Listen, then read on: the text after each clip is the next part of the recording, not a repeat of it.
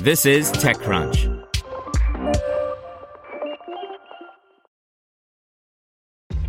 This episode is brought to you by ShipStation. You know, some things take a lot of work, like sending little robots to far-off distant planets. And just as that's challenging, so too is running a successful e-commerce business, especially when there's so much to do. So I want to introduce you all to ShipStation. Now, I love using ShipStation because of its easy-to-use dashboard, which makes managing orders and printing labels a breeze and super smooth. Oh, and the customer service is just out of this world. It's exactly what you need to help grow your business. Sign up for your free 60-day trial at shipstation.com/technews. That's shipstation.com/technews. Brought to you by Flatfile. Nearly everyone has dealt with formatting CSV or Excel files so the data can be correctly imported into an application. It's a pain. Our friends at Flatfile are working on Concierge, which offers no-code, collaborative workspaces for onboarding data. No fumbling with FTP uploads, emailing sensitive Excel files back and forth, or formatting yet another CSV template. Ready to solve data chaos? Visit flatfile.io. MealMe raises $900,000 for its food search engine. By Alex Wilhelm. This morning, MealMe.ai, a food search engine, announced it's closed a $900,000 pre-seed round. Palm Drive Capital led the round with participation from Slow Ventures and CP Ventures. TechCrunch first became familiar with MealMe when it presented as part of the Techstars Atlanta Demo Day last October, mentioning it in a roundup of favorite startups from a group of the accelerator's startup cohorts. The company's product allows users to search for food or a restaurant. It then displays price points from various food delivery apps for what the user wants to eat and have delivered. And notably, MealMe allows for in-app checkout regardless of the selected provider. The service could boost pricing and delivery speed transparency amongst the different apps that help folks eat, like DoorDash and Uber Eats.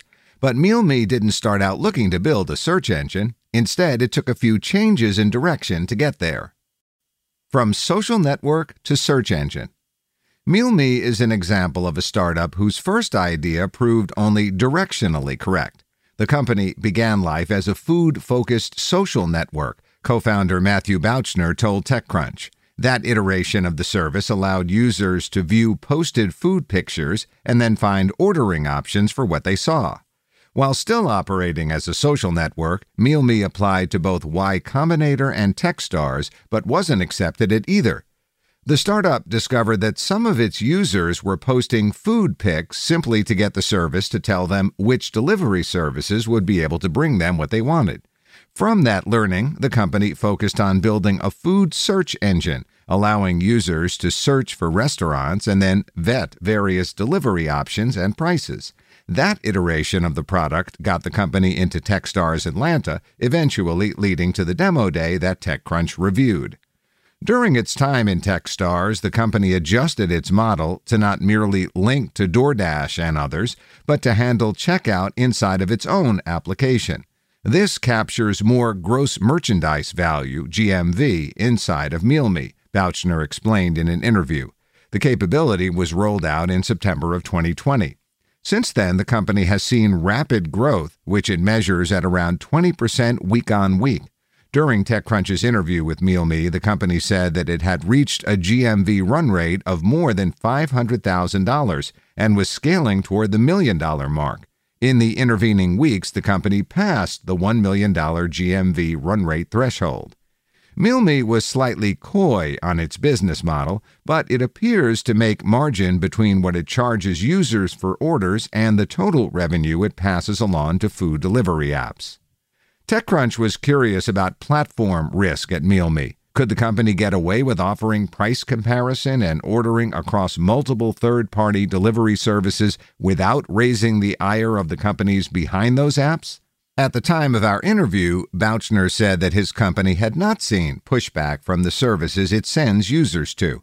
His company's goal is to grow quickly, become a useful revenue source for the DoorDashes of the world, and then reach out for some type of formal agreement, he explained.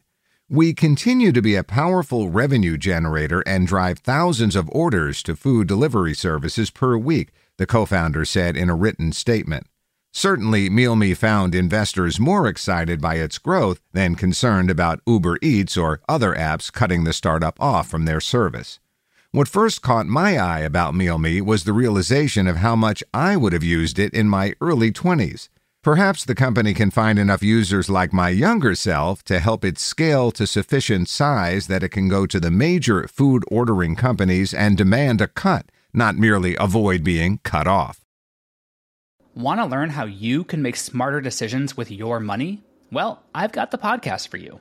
I'm Sean Piles, and I host NerdWallet's Smart Money Podcast. Our show features our team of nerds, personal finance experts in credit cards, banking, investing, and more. And they'll help you make the most of your money while cutting through the clutter and misinformation in today's world of personal finance.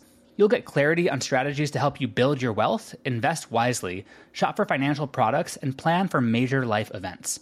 Listen to NerdWallet's Smart Money Podcast wherever you get your podcasts.